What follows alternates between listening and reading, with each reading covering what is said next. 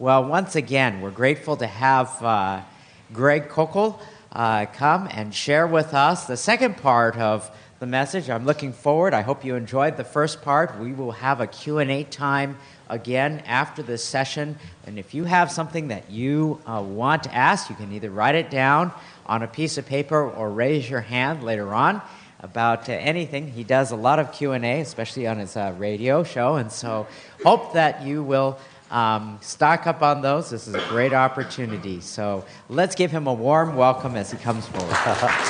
Thank you.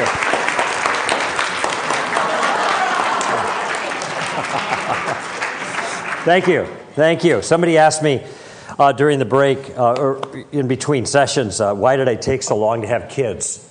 And the reason I took so long to have kids is because I took so long to get married. I got married 4 days before my 48th birthday. And then the person I was talking to said, "There's hope for our pastor."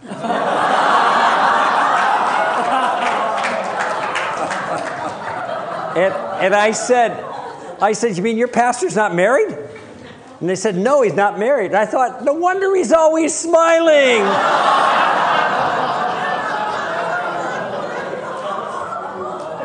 You know, in anticipation. What do you got? Oh, my goodness.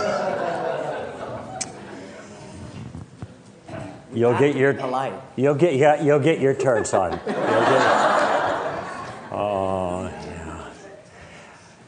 I tell you, when I got married, I grew up a lot more than I was.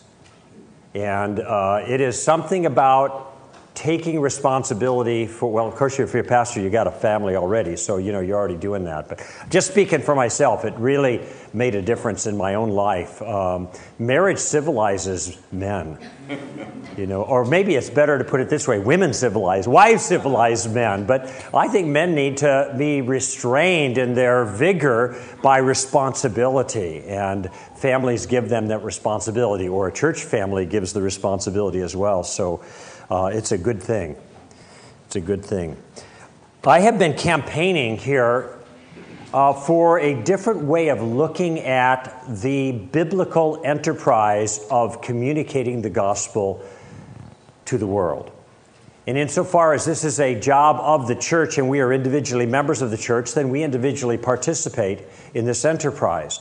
I talked about a change that took place for me in the way I viewed this. And instead of looking at myself as an evangelist or doing acts of evangelism, I began to look at myself as an ambassador, because an ambassador is another biblical term. There's a biblical motif there.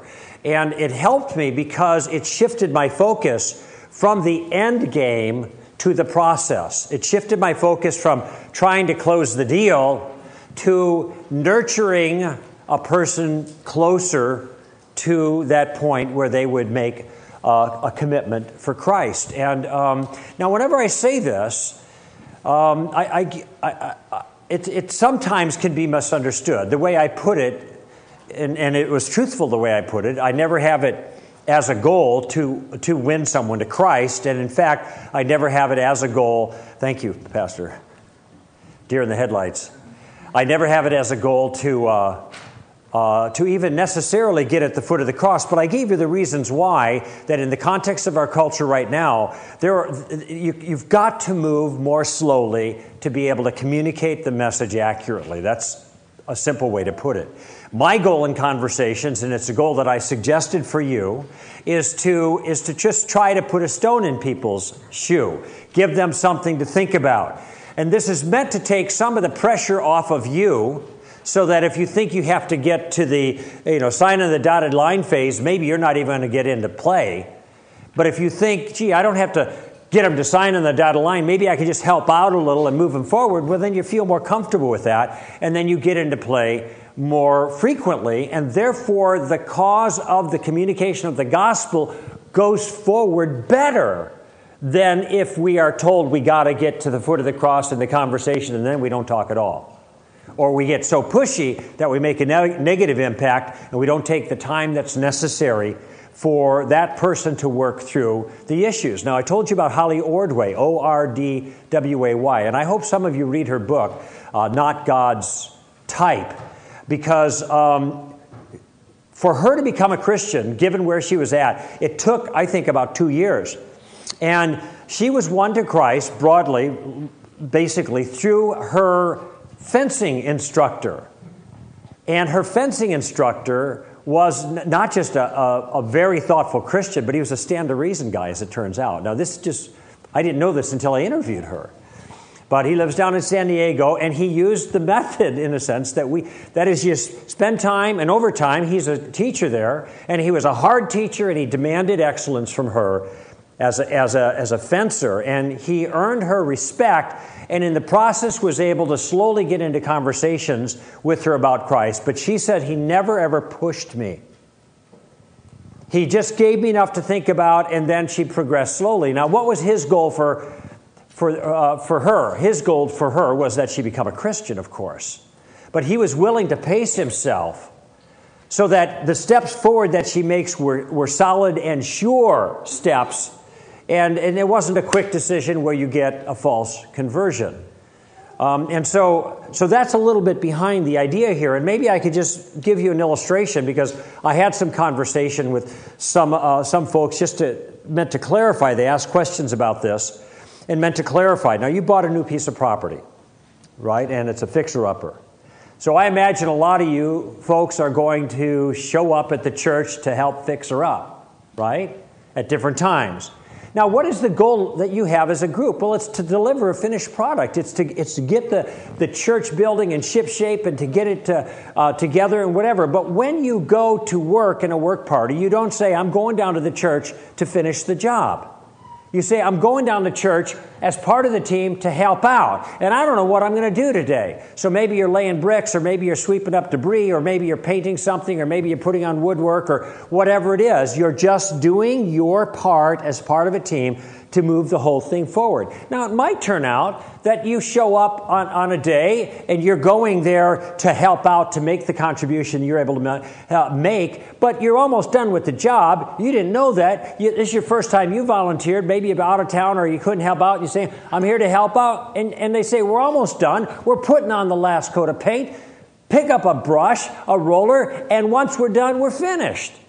So you enter the process at the end, and you get to put the finishing touches on. Well, the same thing is true with the church, I think, and the gospel. We are all part of a team. We all have a contribution to make, and we are going out in individuals' lives, and we are putting some bricks down and clearing up some debris and putting up some wood, here and there, helping out in that person's life. And some of us may show up in that person's life at the last stage where we put the final coat of paint on and you're done, and that's the harvester. But we're all part of it. The goal is still exactly the same. I'm not saying don't preach the gospel. I'm saying that getting to the gospel in every conversation is not the best way to get the big job done in our culture now of helping a person move to the point of making a commitment to Jesus Christ. There was a time when there was, all that extra work didn't need to be done, but this is not that time. The culture used to be a Christian culture in a certain sense, properly qualified. No longer a Christian culture. A lot of speakers have labeled it as a post-Christian culture.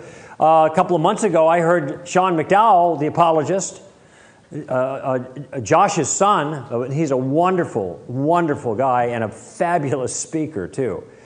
I heard him say, we're not even in a post-Christian culture anymore. We are in an anti-Christian culture. And that requires a very different approach for us as ambassadors for Christ. And so I am trying to offer you a way of approaching this. If this isn't helpful to you, you have another system, you're more aggressive, then fine. Find a way that honors God, that meets the need for your personality. There's a whole lot of people, though, that the aggressive approach is not going to work for them. They're just not going to get in play. So I'm telling you there's a way you can play. You don't have to swing for the fences. You don't have to get a home run. You don't even have to get on base. You just have to get in the batter's box. If I can give you some tools to get you in the batter's box, then we can let the Lord take it from there, and then you'll be surprised at where He goes with it. Now, the tools that I'm talking about is a game plan. If our goal is to just move the person along, what I call putting a stone in their shoe, how do we do that? How do we manage that in conversations? And I made a promise to you. I said, I'm going to give you a game plan that's going to allow you to converse with confidence in any situation, no matter how little you know or how aggressive the other person happens to be. And it's a simple plan, and it follows Paul's advice to be wise with outsiders and know how to respond to each person, yet speak with grace and make the best use of the opportunities that you have. Okay? This plan is a 3-part plan, and it uses a tactical approach that is meant to put you in the driver's seat of the conversation. So this is all review that I'm doing right now. That's all I'm doing is bringing us back up to speed. And the way that I've found that is the most efficient and effective and relaxing and fun and enjoyable and effective of putting you in the driver's seat, getting you the information you need, and challenging the non-Christian in an artful way is to use questions. And I call that the Columbo tactic after Lieutenant Columbo. So we've done all of that now. I've suggested in this game plan, which is a question-asking game plan, that there are 3 different uses of questions, and each use of questions is a step in the game plan. And the first use of questions is to gather information. To gather information. All right? And pay no attention to that man behind the curtain. Or that baby behind the curtain. The first use of Columbo is to gather information. And you gather information by using some form of the question, what? What do you mean by that? What do you mean by that? Very, very flexible question, very broad application. You just draw the person out. That's really what you're after. But you especially want to use the question, what do you mean by that, when there is some kind of particularly spiritual conversation or comment made or a challenge that's made. Lots of times the challenge is trade on vagueness. Everything's relative. Well, wait, what exactly are you saying? How do you respond to that? Well, you don't know how to respond unless you make the person be more precise.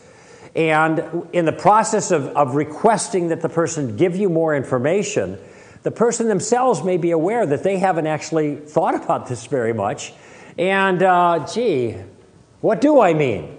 And I have been in so many situations where somebody's putting up all of this bluster against Christianity, and they're so confident and whatever. And so you pause and you just ask them a question for the sake of clarification regarding what they're saying, and all the wind goes out of their sails, which is evidenced, not always, but lots of time, and it's evidence to me that they're just running through their slogans and they haven't really worked through the concept.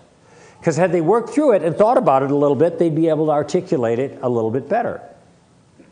So the first step is to gather information. And like I said, you may even spend most of your conversation, at least initially, just gathering information. Somebody called me once on the radio and asked me, what's a good book on Buddhism? So I asked the person, well, why do you want a book on Buddhism? Note, by the way, that's a what do you mean by that kind of question, isn't it? I'm gathering more information. How can I properly advise this person if I'm not clear on what they're trying to accomplish? So I said, why do you want a book on Buddhism? He said, well, I have a Buddhist who is at work that I work with, and I don't know anything about Buddhism, and so I thought if I'd read a book, then I'll be better equipped to share my convictions with him. Now, that's a good idea. I mean, it's good that he wants to be better equipped, but it's a bad idea to read a book to be able to share with your Buddhist friend.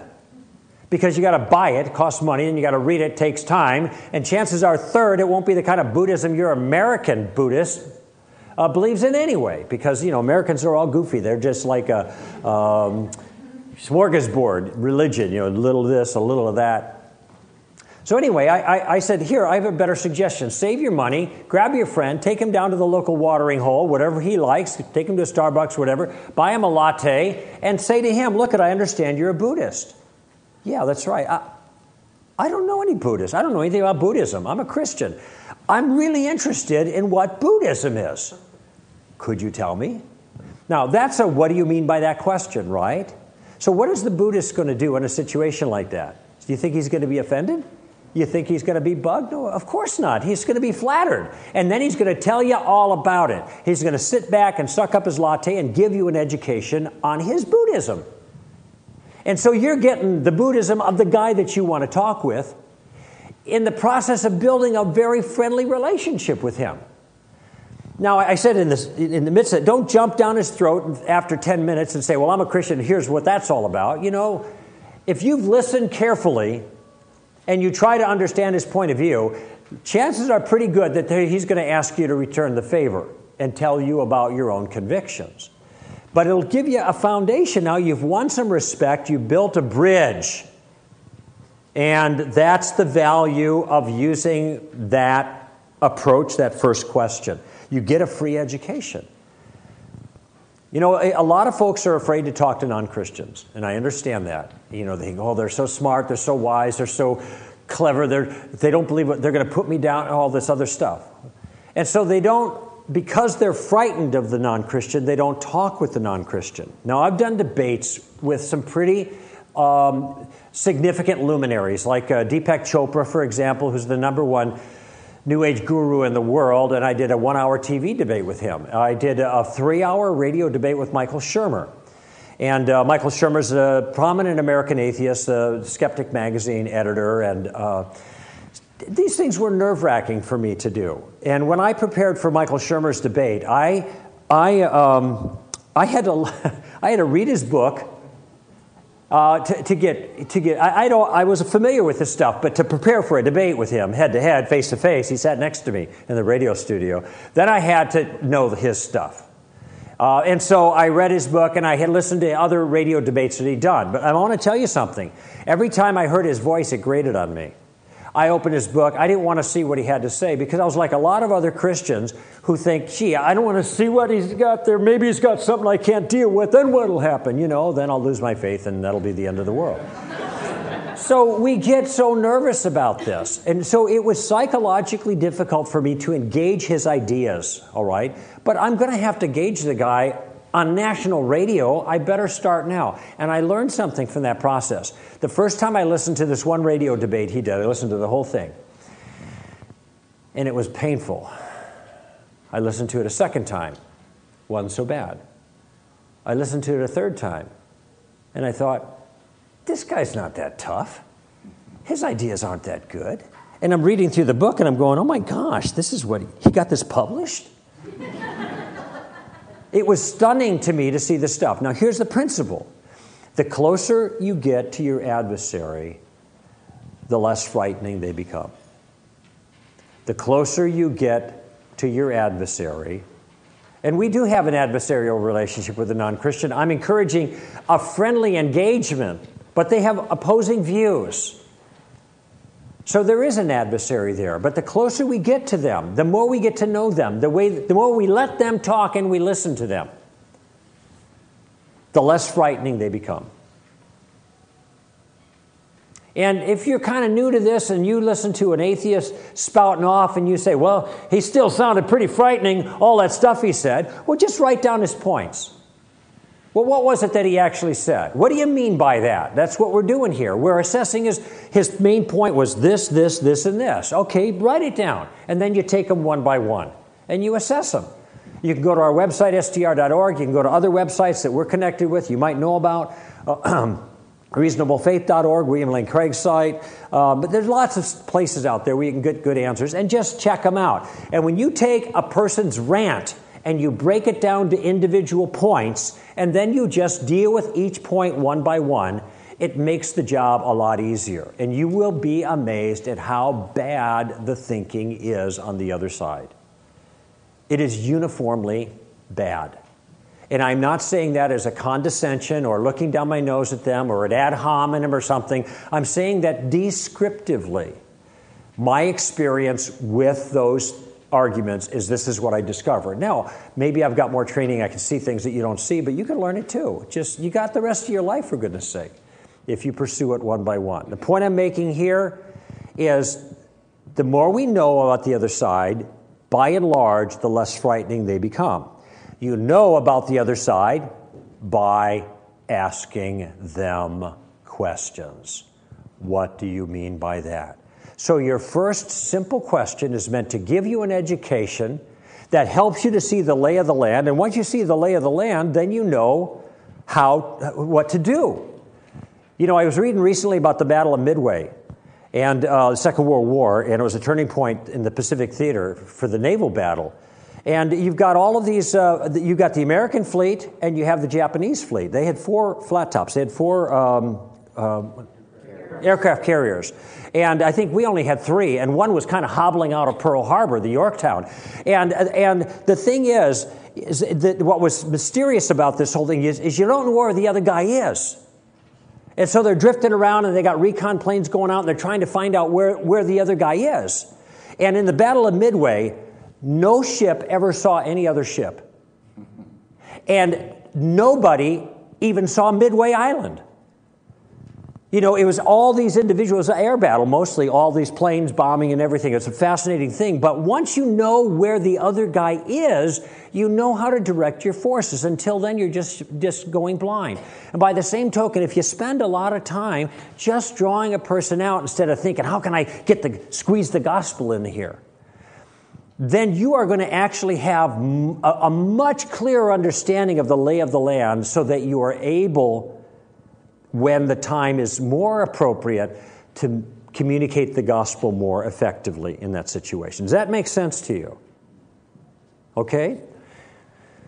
So that brings us up to speed here. I want to talk about the second application of Columbo. The first one is to gather information. We use the question, what do you mean by that? Here's the second application. Now I'm going to use a phrase that maybe you've heard before, but you're not entirely exactly precise on what it means. The second application of Columbo is to reverse the burden of proof. Reverse the burden of proof, okay?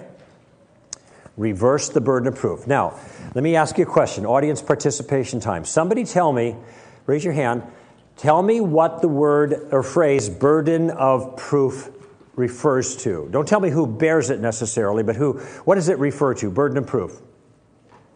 Yes? Pardon me? Okay, use another word besides prove in your definition of burden of proof. So, show evidence. Show evidence. Perfect. Coming from Husky. Perfect. Burden of proof is a responsibility to give evidence. Okay? Now, who is it that bears that responsibility in any exchange or conversation? Who has the responsibility to give evidence? What did I hear? Somebody raise your hand? Yes, sir? Well, the prosecutor. Now, in legal things, that's true. Why is the prosecutor responsible to give the burden of proof?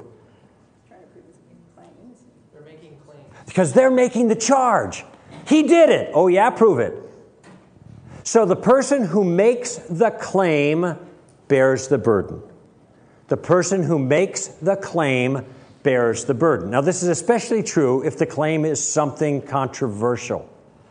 So if there is a claim that is made that is controversial, then the person who makes the claim has a responsibility to give some reason or rationale why we should take the claim seriously. Now, let me tell you why this is so important. Because in the second step, we're going to reverse the burden of proof on the person who makes the claim. In conversations about spiritual things, people who disagree often will just make statements. Everything's relative. Okay? And think that if they make the statement, then their job is done. They've won because they've just said this. Well, everything's relative. Well, the Bible's just a bunch of fables. Well, Jesus didn't work any miracles. They just put that stuff in 300 years later. Okay, so these are the kinds of things that people will say. All right, fair enough. Now we understand there, and we might ask more questions about what do you mean by that to get clear on their claim. But it is not enough just for them to make a claim. They have to do better than that.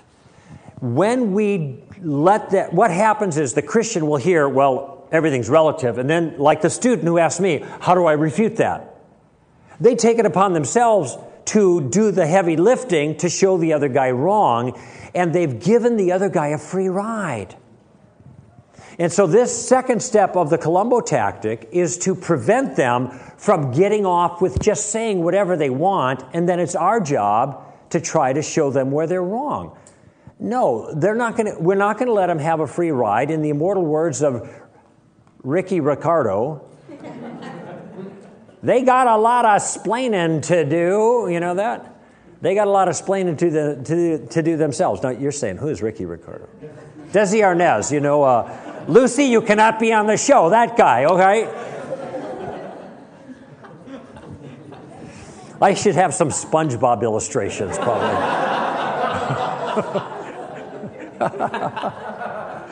I don't even know who SpongeBob is, actually. I just say so.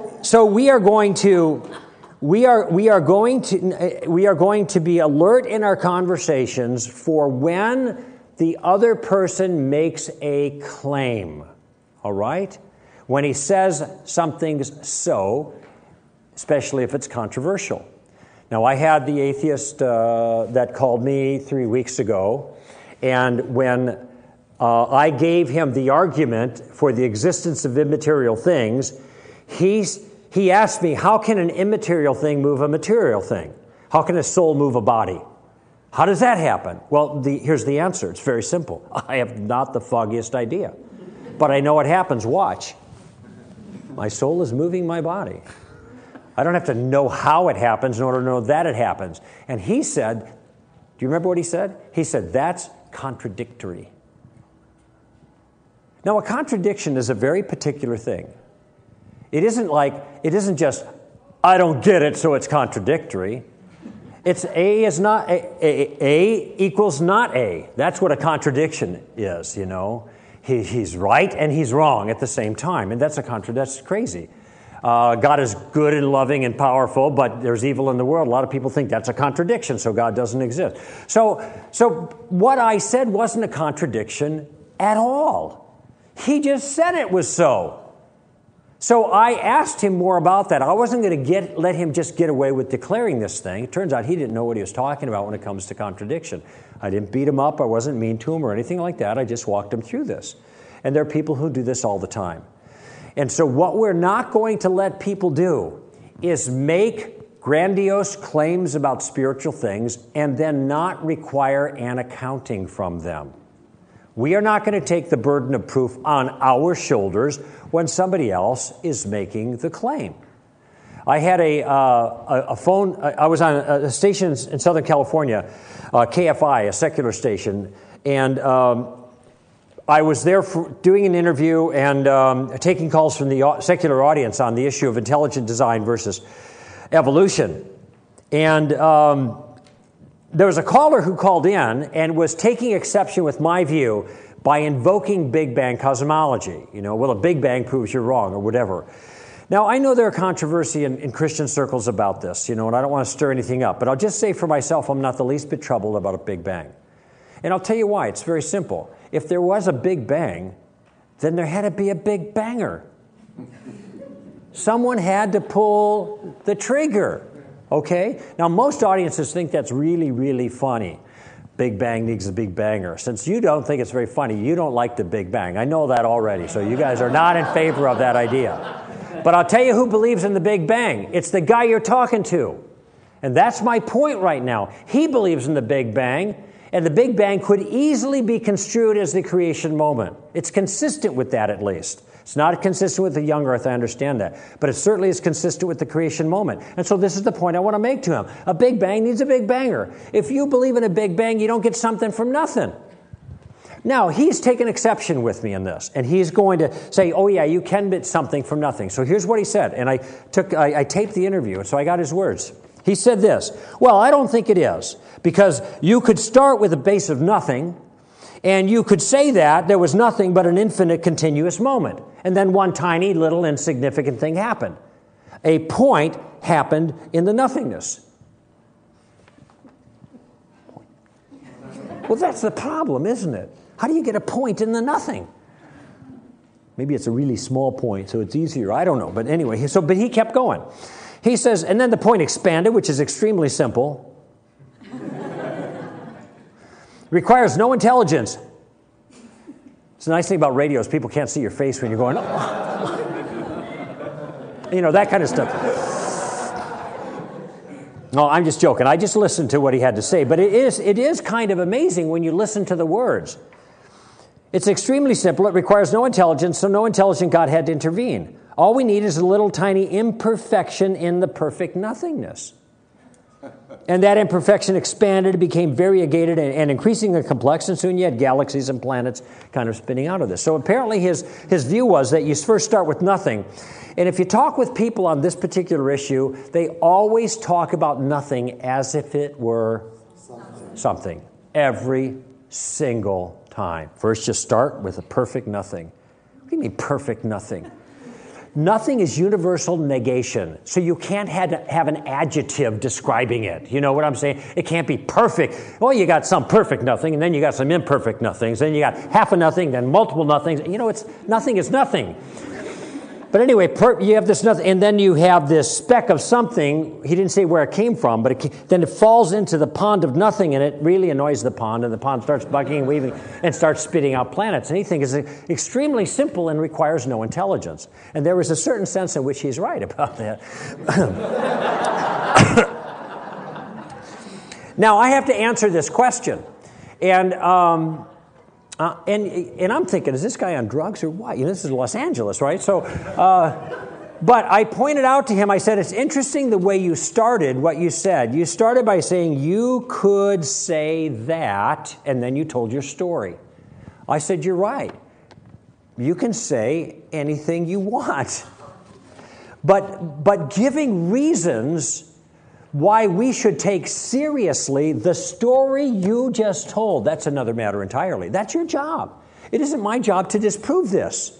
It's your job to give reasons for it. And most of what he says is largely incoherent. Perfect nothingness, a little speck of something comes into the nothing, and that requires no intelligence. No God had to intervene. It's very easy. Then boom, all these galaxies go there. Yeah, it's fine if you're writing fantasy stories. But if you're talking about reality, then you have to get down to details and facts, and that's a different matter entirely. The other guy's got to do more than tell a bedtime story meant to put your own view to sleep. He's got to give reasons, and this is the second step. We just request of that person reasons for their view. So, when somebody makes a claim, we are going to reverse the burden of proof, and we reverse the burden of proof by asking the question, now how did you come to that conclusion? Now how did you come to that conclusion?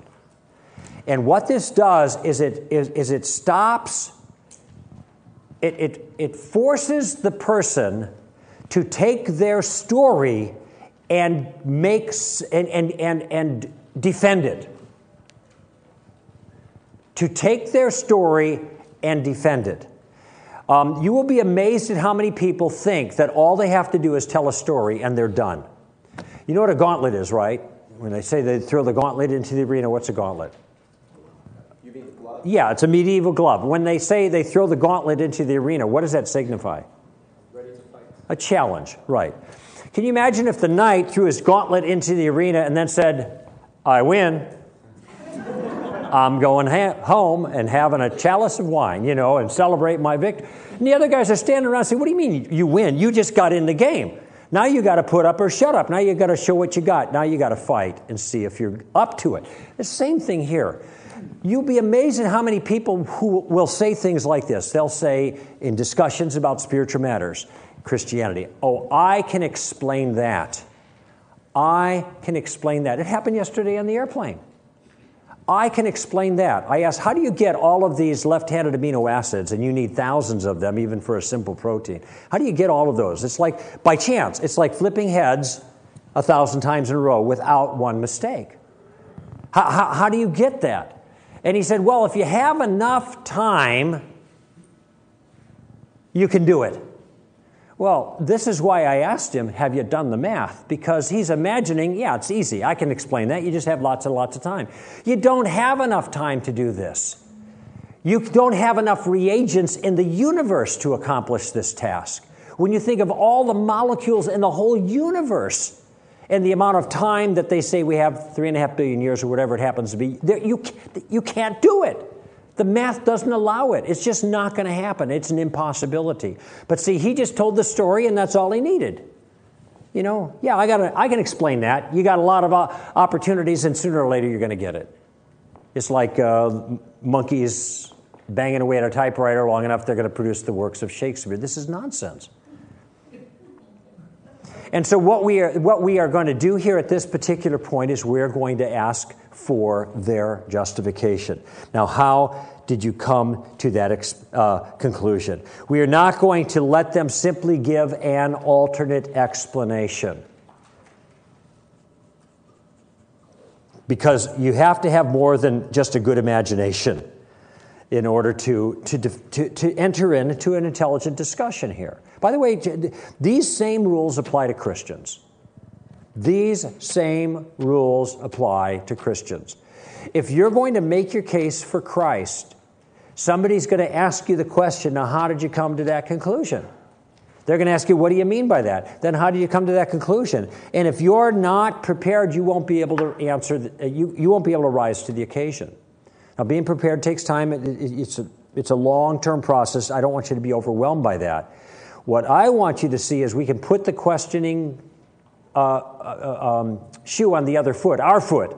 We can be the one who asks the questions and then make them answer when they're obliged to, given the conversation. They make the claim, they answer the challenge. Now, I want you to beware of what I call the professor's ploy.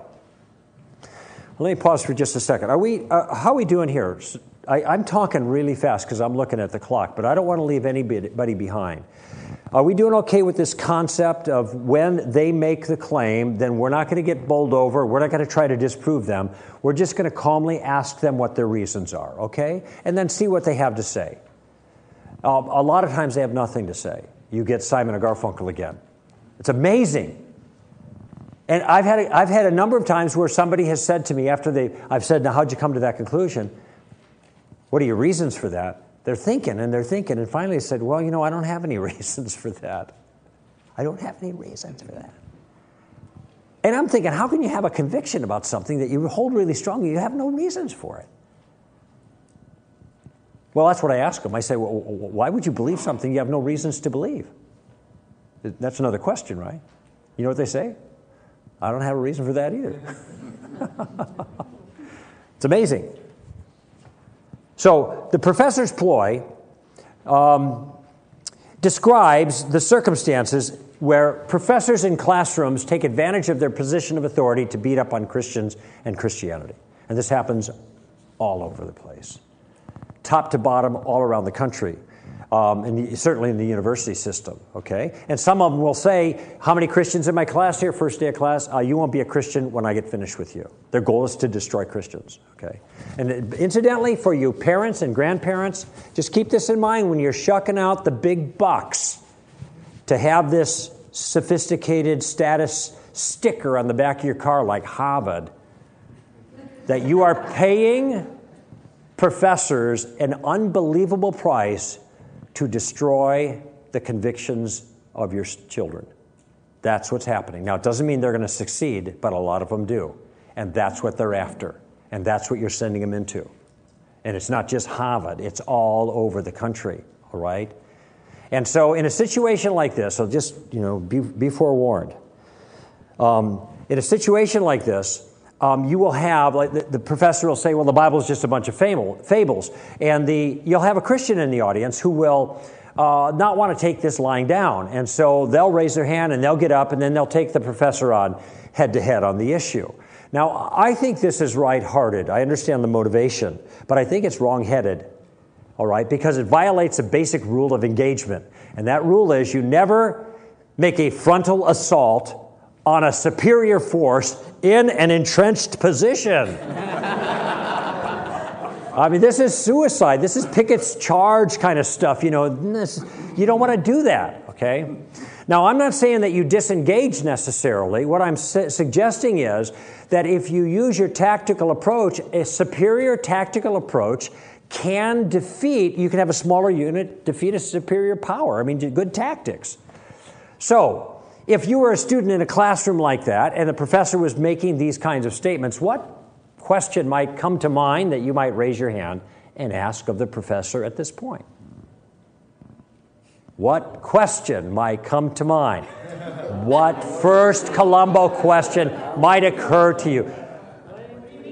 What do you mean by that? Oh, that's great. What do you mean by that? Sure. By the way, is that a challenge to his authority? No, you're a student. That's exactly what you're supposed to be doing, asking questions. Duh, I don't get it yet, Professor. What do you mean by that? You draw him out, right? Okay, fine. After he's explained his point more clearly, what second question might come to mind that you might raise your hand and ask? How did you come to that conclusion? Of course. Now, if you've done that just a bit, your professor may figure out that you're a Christian and you're sandbagging, and you're kind of hiding behind the question. So the professor might call you out. And this happens. And the professor will say, well, you must be one of those Christians who believes the Bible's not a bunch of fables, it's the Word of God. All right, well, look, I got a few minutes here. I'm a fair guy. Why don't you stand up and explain to the rest of the class why you think I'm wrong and the Bible is the inspired Word of God. Go ahead. Now, what has the professor just done? He's reversed the burden of proof. He's put the burden of proof on the Christian. And why is that illicit or inappropriate in the scenario I just described? Because he made the claim. Because the Christian didn't what? Make any claim. Who made the claim?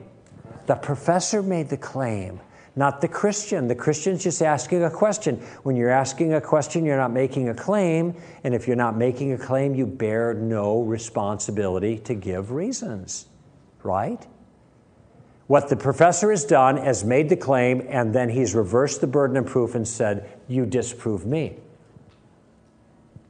In that situation, don't take the bait. You might say to the professor something like, well, professor, wait a minute. You don't know what I believe because I've never said anything about what I believe. And it hardly matters because you're the teacher. I'm the student. I'm just trying to understand what you believe and why you believe it. That's all. I'm trying to get an education. Unless you want us all to take what you say just totally on faith. No, don't say that. You see the point that I'm making? Don't allow yourself to be drawn in here. You don't have to be. You just say, wait a minute, I'm not in play here. I'm just learning. I'm just asking questions. And I've done this before where I've gotten into conversations with people, and I'm laying low, and I'm gathering information like crazy. I'm trying to figure out what do they mean and why do they believe it and all this stuff. And then they start, oh, hey, you're one of those guys who this, that, you're a Christian, you think such and so, and they're making all these assumptions. I mean, just like that guy did yesterday. Well, he started going after the Bible. I said, wait a minute, I didn't bring the Bible up. I'm not talking about the Bible. I'm talking about the evidence, And, he ate just a little bit of humble pie in that moment. I wasn't trying to make him look foolish. He just realized, okay, well, I'm going to have to actually deal with the issue here instead of, but I've been in circumstances like that. And I say to him, look, I haven't even said anything about what I believe. This wasn't yesterday, but in other circumstances, I haven't said anything about it. I'm just asking questions. You don't know what I believe because I haven't said it. I'm just asking questions. But I was making progress with the questions I was asking, okay? So now we have two steps in Columbo. We have the step where you use questions to gather information. We have a step where you use questions to reverse the burden of proof. By the way, how much do you have to know in order to gather information with questions? Nothing. Nada. Nix. Nyet. How do you say it in Chinese? Mo yeah. Bo yeah? Mo. Oh yeah. Mo yeah. Nada. You don't have to know mo yeah, whatever. All right. How much you got to know to say, now how'd you come to that conclusion? Mo yeah. Okay, see? It's easy, all right? Now, do you think if there's some guy guy, gal, whatever that you're talking to, and they're smart and they're articulate and they're energetic and they're loud and they're aggressive and everything, can you ask him the question, what do you mean by that? Can you ask him the question, how'd you come to that conclusion? Could you keep doing that with this person and gathering all kinds of information? Do you think you could have a conversation with that person using these questions? Do you think you can use these questions to be comfortable in navigating in any conversation, no matter how little you know or how much the other guy knows? What am I getting at? I just fulfilled my promise to you, didn't I? I promised that I would give you a technique that will allow you to do that, and I've just done it. Because this is easy for anyone to do. These 2 steps are easy, all right? Now, let me give you one more virtue of these 2 questions, and I'm call this getting out of the hot seat. Now, the hot seat is where you find yourself when you are, say, talking to somebody, and you are you're talking to somebody, and you're kind of in persuasion mode. You're offering your own views, so you're out there making points, and it turns out that the person that you're talking to ends up knowing a whole lot more about the issue than maybe you do, you know. Maybe they just, or they've done a lot of reading. You realize in the conversation that you're outmatched a little bit. Maybe they're not being a steamroller and rolling over the top of you, but you just think, oh, I cannot deal with this. Now he's raising issues, and I don't know how to. He's a scientist. Oh my gosh, how did I get myself into this conversation? Where's the door? And you're at 30,000 feet. You know, it's a long drop. So that's the hot seat. Okay. Now I'm going to tell you how you can get out of that circumstance using these first 2 Columbo questions. By the way, when this is happening, who is in control of the conversation? You or the other person? The other person. You're like, whoa, what's hitting me right now? You know? Okay. So here's how you deal with this. We're going to have you change from persuasion mode, immediately switch to information gathering mode. Okay? You're going to switch to information gathering mode.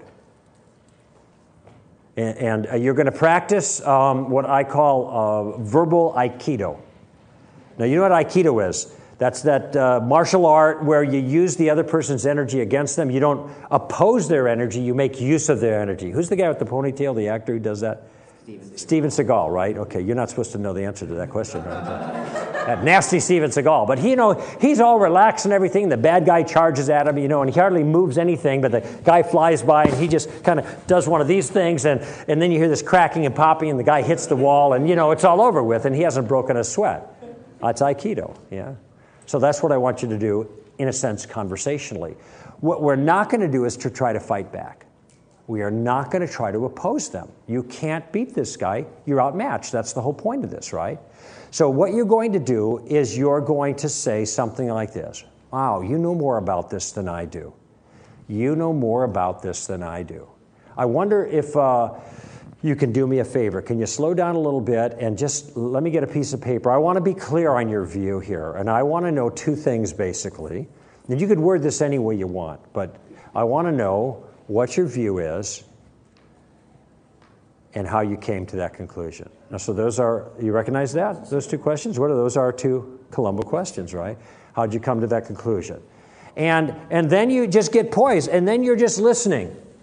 And the other person now are going to talk, but they're going to talk a little slower, and they're going to lay it out for you a little clearer, and you're inviting them to destroy your view. What? You're inviting them to destroy your view. You're inviting them to lay it on you. Yes, you are. Why? So you can get an education. You're listening. It's like you're saying, oh, you want to beat me up? Okay. Just do it slowly and thoroughly, please. Right? Okay. And by the way, when you do that, who is now in control of the conversation? You or the other guy?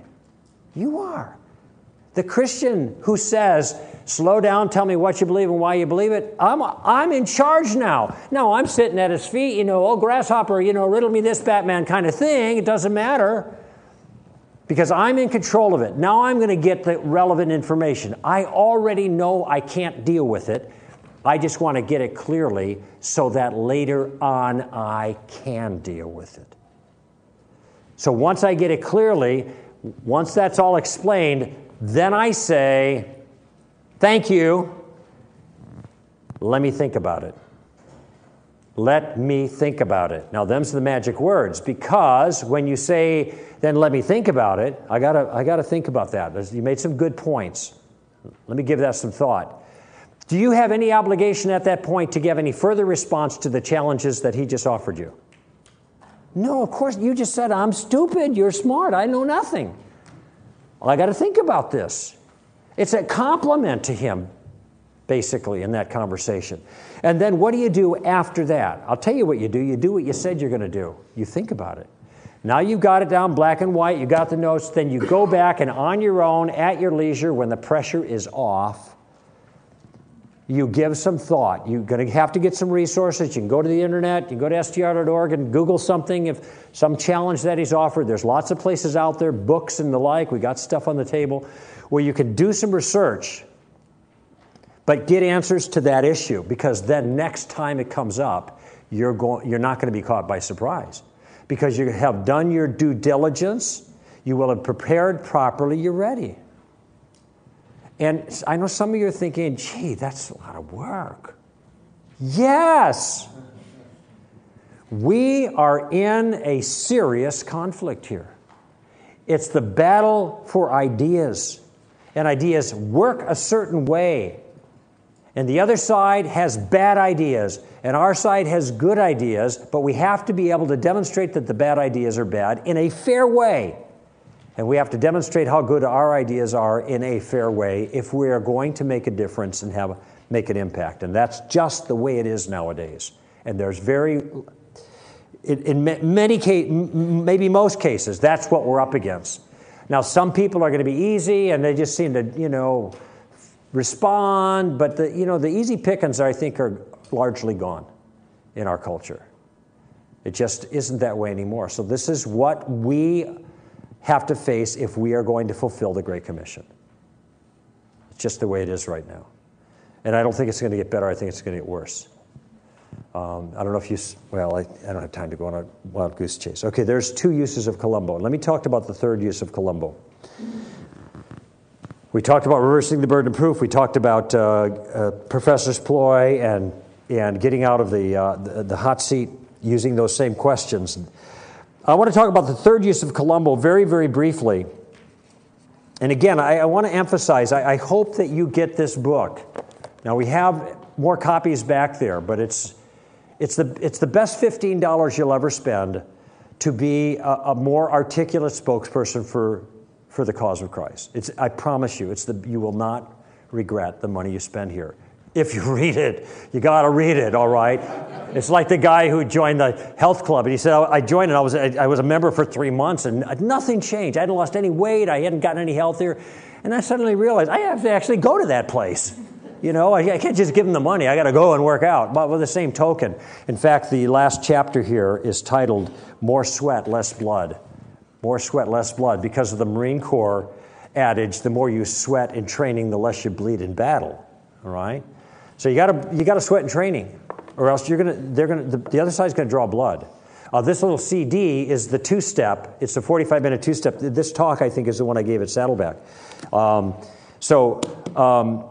Please get that. I have 2 copies up here too. If you run out over there, you can use these.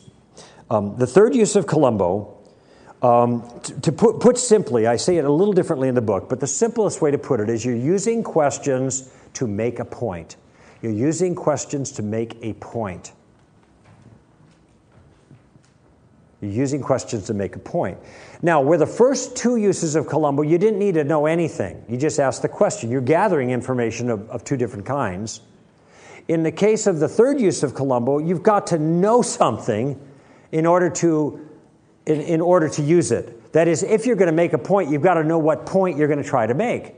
So you think of it like a target. You're using arrows to shoot at the target. Your questions are your arrows, and the target is the point you're trying to make. So you have to have this clear in your mind. Now, sometimes the point you're going to try to make is you're going to try to express your own view, but use questions to get there. So this is the first kind of way that you use questions to make a point. You're going to express your own view. So I've written a book on relativism called Relativism. Simple titles, book on tactics, all right. You can write a book on God? Yeah, God. Well, make it easy. And I was asked to come to Barnes & Noble to do a talk as the author. They put chairs in the aisle there in the bookstore, and I did my deal. And afterwards, a gentleman came up to me, and he asked a question. And he said, why do I have to believe in Jesus? He said, I'm Jewish, I believe in God, and I try to live a good life. Why do I need Jesus? Now, this is a very important question, and it's very important that Christians be able to answer it. And most Christians cannot give a clear response because the Bible says. That's not what he's asking. He knows what the Bible says. He wants to know why it's that way. All right? So I said, do you mind if I ask you a question? He said, go ahead. I said, do you think that people who commit moral crimes ought to be punished? People who do bad things, should they be punished for that? He said, well, since I'm a prosecuting attorney, yeah, I agree with that one. Now, I didn't know he was an attorney. I got lucky on that. But most people have the sense that if you do bad things, you got to pay for it, right? You let the criminal off scot-free. Wait a minute, that's not right. Okay? So I said, I agree with you. Okay, now we have a piece of information on the table now.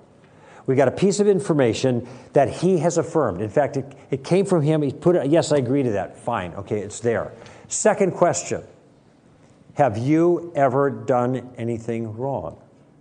Now, I didn't say it that way because that would be a little bit odd. Have you ever done anything? I'm just kind of keeping you awake here a little bit with this histrionics. But no, I'm just having a normal conversation. So if you think people who do bad things ought to be punished, have you done anything bad?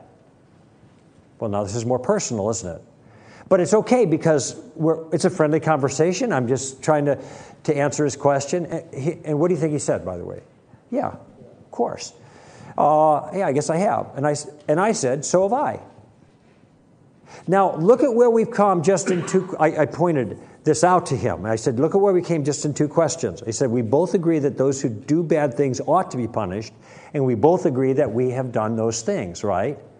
Yeah, I guess so. I said, do you know what I call that? He said, what? I said, bad news. Bad news. That's the bad news. People who do bad things should get punished, and we've done bad things. This is not good. By the way, do I have to tell this man he's a sinner? Why not? He just told me. Do I have to tell him he's under judgment? No, he just told me. Now, he wasn't thinking about it when he walked into the Barnes & Noble, was he?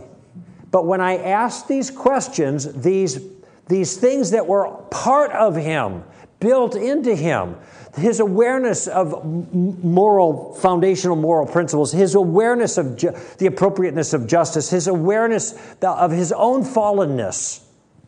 When I asked the question, these came right to the surface, and he laid it right there on the table. Now, he didn't know where we were going with it, but it's going to be really hard for him now to deny those things when he's already put them on the table. Now, how did I get him to put them on the table? I asked him questions. I'm asking for things. I'm building a case, right? So I'm asking for things. And they're giving me these things. They don't know where I'm going with it, but I'm not tricking them. I'm not cheating them. I'm not doing some fancy thing to twist the truth. I'm just laying it out there. And then I point to what the consequence is. And the consequence of those two things is that we're in trouble. It's as if God is about to, the judge is about to lower the gavel, and he believes in God, right? And he believes in being good and justice, the whole deal. Lower the gavel on us, and we're in the dock, and we know we deserve what we're getting. By the way, why am I talking about judges and in the dock and the gavel and all of that? He's an attorney. I'm talking his language, and it's also biblical language when it comes to this kind of thing. So I'm trying to know how to respond to each person. Back to Colossians 4 again. I'm trying to speak his language. Just like yesterday, I'm trying to speak the chemist's language as much as I'm able. I'm staying within his thing. Here I'm talking this way. And God's about to lower the gavel, and he pauses, and he says, by the way, you two guilty guys, are you interested in a pardon? Like a clemency? Does that forgiveness, that sound appealing right about now? Sure. This is the point, by the way, of giving the bad news first. Because if you don't give the bad news first, the good news isn't good news. if you don't get to the bad news, you have no good news to tell. And just telling people that Jesus loves them is not what the disciples told the people when they communicated the gospel. Not a single time, by the way, in the book of Acts. They gave the bad news first. In fact, the word love does not appear in the book of Acts anywhere. Look it up.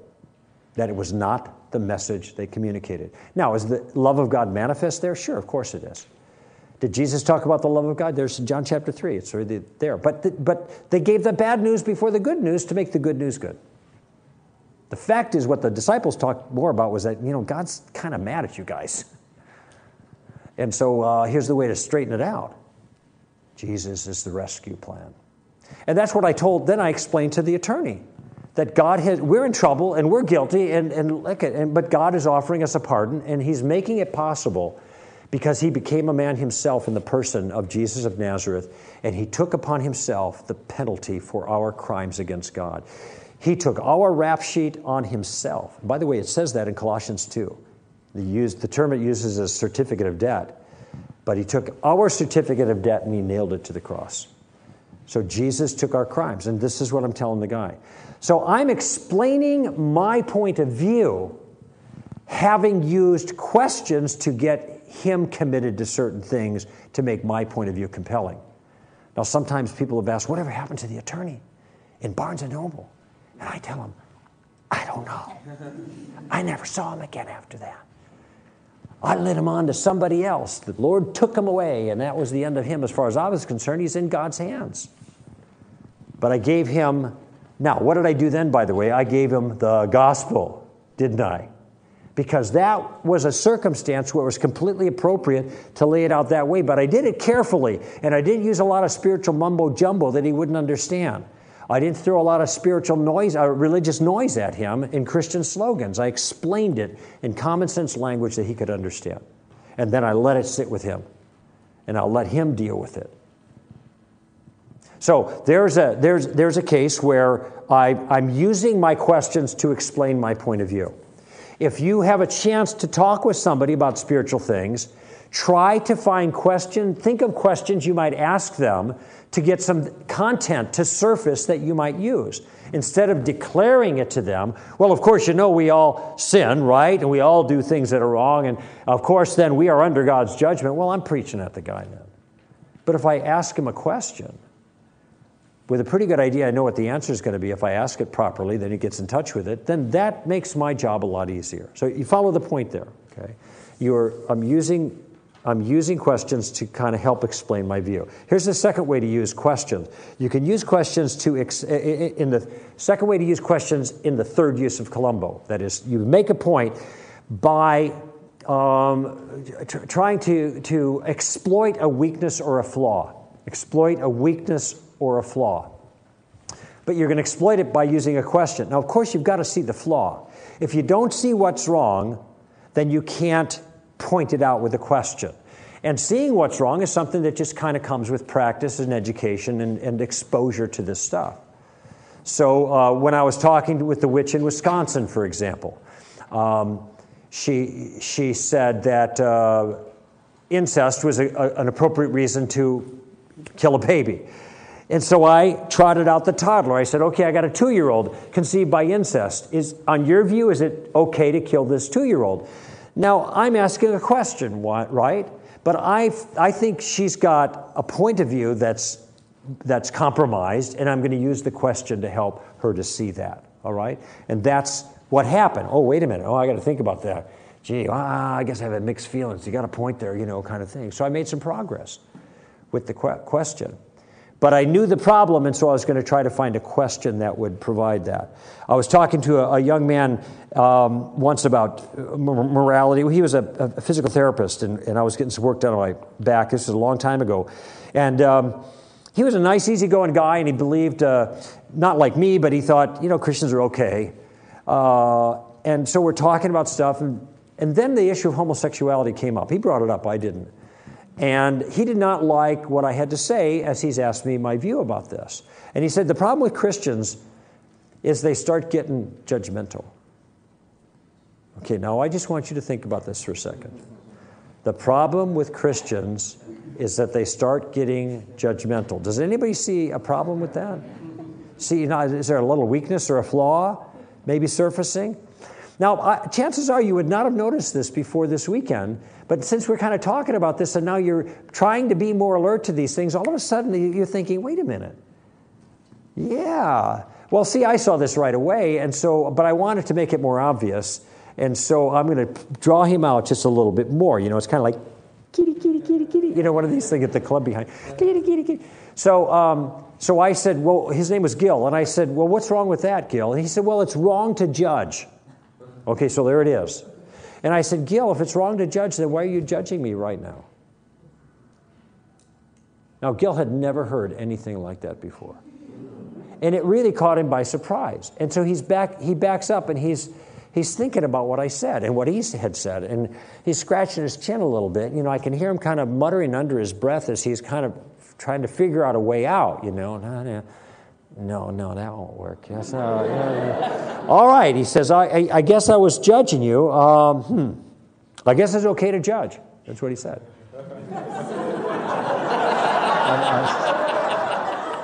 But, he said, this whole account is in the relativism book there. I tell the story there. He says, but you can't push your morality on other people. If you push your morality on other people, then you cross the line. Now, what he thought is that he had just repaired his mistake. Had he made any progress? No, because I had another question for him. And I said, Gil, is that your morality? This idea that it's wrong to push your morality on other people, is that your moral point of view? And he said so blithely, God bless him, yes, like he didn't see it coming. Yeah, that's my point of view. Well, then why are you pushing your morality on me right now? Oh, yeah. So he's back in the corner rubbing his head. He makes a couple of false starts, and he can't get going. And then he gets real frustrated. And he says, well, it's not fair. I said, what do you mean it's not fair? He said, well, I can't find a way to say it, which it sounds right. He thought I was playing a word trick on him or something. I said, Gil, it doesn't sound right because you're doing the very thing you're telling me not to do. It's just contradictory. It's a suicide, basically, is what you're doing. And,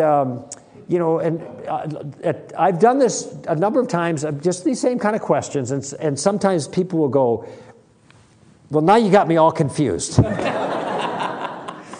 I say, no, you were confused when you started.